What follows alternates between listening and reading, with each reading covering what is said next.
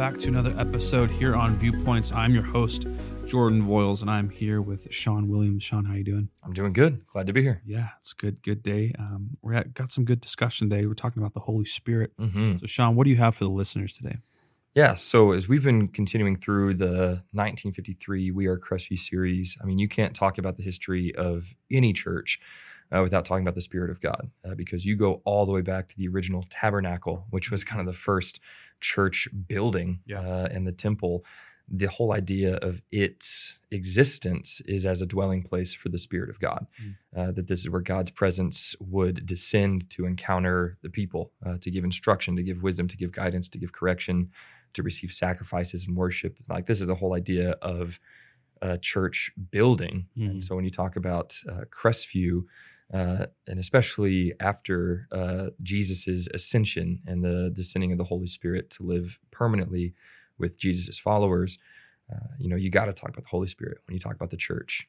And so for Crestview, we're a people who are guided by the Holy Spirit. When you look at the history of decisions that the church has made, moving to a new building, who do you hire to be on your staff, part-time, full-time, pastoral, administrative? We want all those decisions to have God's hand over them. And we see that and recognize that through the wisdom that the Holy Spirit provides. And so what I just want to kind of take a deeper look into with our time together today is this passage in 1 Peter chapter 2, where it talks about how God's people, Christ followers, are these living stones. And it's kind of this like living temple for the Holy Spirit. And so we go from Old Testament, temple of God, dwelling place for the Spirit as a building, to now living stones, temple of God. The people are now the temple. And so that's what I kind of want to get into today. And so I just am curious if you've got any Holy Spirit moments that you recognized in people, through people, maybe considering big decisions. What does that look like in your life? Yeah. The people that I'm closest to, that I trust the most, definitely are different.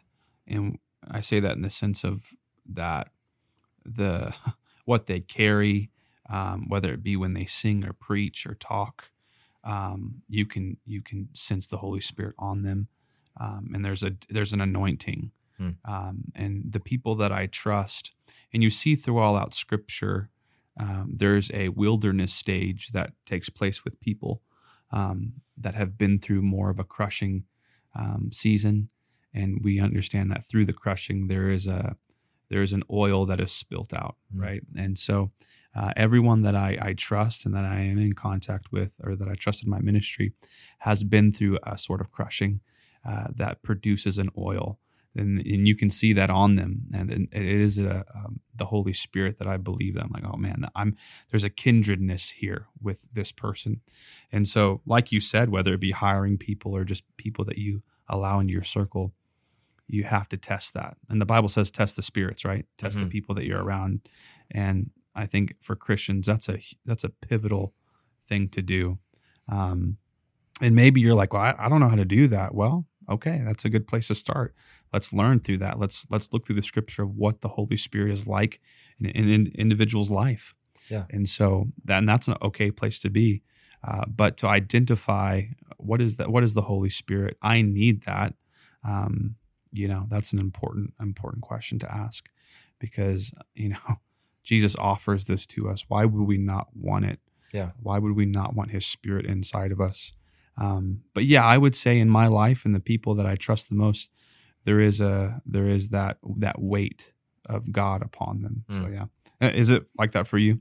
Yeah, absolutely. I think it's one of the ways that God helps us, and why it is so important biblically that we be surrounded with other believers. Sure, is because we're surrounded by more voices that are guided by the Holy Spirit. Right, like when you consider, who do I ask for advice? Okay, well, I could ask this secular author who has a self-help book. Yeah. Or I could go to my brothers and sisters in Christ who are filled with the presence of God, who in a moment of response to my inquiry, to my struggle, to my question, it's not even just their voice that's responding. It's almost like, hey, I'm bringing this to you because really I want to bring this to God and the voice of God. And there have been encounters that I've had with people where it's like I wake up as the conversation is ending, and it's like, have no idea what I just said.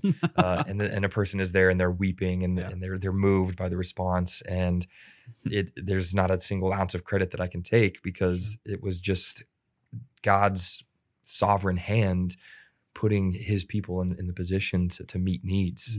And so the Holy Spirit is so pivotal to how we follow Jesus. In this passage in 1 Peter chapter 2, it describes these living stones as being built up in the Spirit. And so this idea of being built up, being edified, being improved on, being strengthened is so important to the life of a believer, because this is about next steps. And so there's this great idea from this passage in 1 Peter chapter 2, where it talks about as we come to Jesus, who it says is the living stone that the builders rejected and is now like the cornerstone of the entire temple. Like he is the foundation. He's the root of all of it. It all rests on him. As we come to Jesus, we become living stones. Like we receive the Holy Spirit.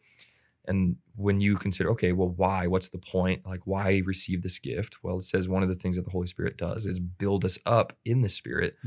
And it says this interesting turn of phrase to offer spiritual sacrifices that are acceptable to God in Christ Jesus. Right. And when we look throughout the New Testament and other places, particularly in the book of Romans, in the book of Hebrews, when it talks about sacrifices and things like that, it is the living sacrifice of our entire life that is what is truly acceptable to God. That it's not just our finances, it's not livestock or crops.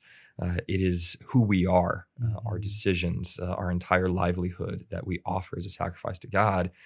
And so when the Holy Spirit indwells in us and becomes the center of our life, well, now all of our life becomes a more pleasing and acceptable sacrifice to the Lord in Christ Jesus. And so it's this beautiful picture of how Jesus keeps his promise because it's what he wants to do. He says, okay, what I want most for you is to be with me. And so if you just start, if you just take just a single step, then Jesus is like, he's going to respond in faithfulness and say, okay, have the Holy Spirit to continue to follow me better. It's not go and figure everything out and now you're fit to be in my temple. It's, okay, you came to me, boom, you're in the temple, and now you're going to be built up where you are. Now you're going to be strengthened. Now you're going to become an even stronger living stone, more acceptable to God, more pleasing, more in line with his mission. And so the Holy Spirit helps us in a ton of ways. Yeah. There's some ways that we talked about, Sunday morning with the message about the Holy Spirit helps us to pray, right? Through wordless groanings where we don't even understand, but that's good news because God meets our needs, and when we don't even know what our needs are, the Holy Spirit prays on our behalf. The Holy Spirit helps us with wisdom and discernment. That was whenever Jesus made the initial promise of the Holy Spirit in John chapter 16. It says that the Spirit will help us to understand righteousness within this world, that what we consider righteous without the Holy Spirit is impacted by the presence of the Holy Spirit with us, that he gives us this knowledge and this wisdom. And then with the way that we make decisions, the way that we face challenges, the Holy Spirit is described as the advocate, the counselor. Another word that fits in that place is helper. That this is the helper for us specifically to help us follow Jesus. And so I don't think we can overstate the importance of the Holy Spirit in the history of Crestview and in the future of Crestview. That as we lead, we want to be Spirit-led. And so I just want to ask you again, what do you think distinguishes a life that is Spirit-led from maybe some more mundane? Yeah, that's a good question. From what I've seen, it's not a response of how can I fix it? It's a response of prayer and fasting. Everyone that I know, everyone that I look up to, when it comes to a decision or there's a crossroads in their life, it's always through prayer and fasting. Even if you look at the life of David, I remember reading that his sword and shield were behind his priestly clothes, and so it's not always a battle. It's not always I got to do this. I got to fix the problem myself. But it's always going to God. And that to me is the definition of a spiritual man or a spiritual woman, of going, I'm gonna go before my maker and see what he has to say about this. And so that is the determining factor of going, are you living your life by the Spirit or by what you think is best? So yeah, that's probably the answer that I would give to that. But in the same fashion, what would you leave the listener with? You just preached this Sunday. What would you leave the listener with of some things on that, in that same vein of how you can distinguish, or maybe that can help them? Yeah, I think about a spirit-led life, and there's this great passage in Galatians chapter 5. We talked about it a little on Sunday, but again, it's one of those that is going to be relevant every day of the week. And so maybe this is a reminder, or maybe for the listener, this is their first time hearing it. Yeah. But in Galatians 5, it talks about the conflict that exists between the desires of the flesh and the desires of the spirit, that there's not a single level of overlap in that Venn diagram between what our sinful nature wants and what the Spirit of God wants. They don't overlap. There's nothing in the middle of that Venn diagram. And so it says in that passage in Galatians 5 that you are never to do what you want to do, which means that any decision that we make, we will either deny our sinful nature, we'll deny ourselves, or we'll deny the Holy Spirit. We'll never be able to appease both. We'll never be able to obey both. With the same decision. And so that's good. From there, it goes into the acts of the flesh, all this stuff about immorality and wickedness and selfishness and gossip and slander and unlawfulness of all kinds, compared to the fruit of the Spirit, which is the love, joy, peace, patience. If you've been in Sunday school, you know the list. And if not, Galatians 5, 22, 23, give it a read, because it's encouraging about the kind of life that the Holy Spirit will lead us into. And so our responsibility is just to lean on God and to rely on Him and to seek His voice first. That's good. Pastor John, thank you so much. The listener, we're so grateful that you joined us today, and we hope to see you next time.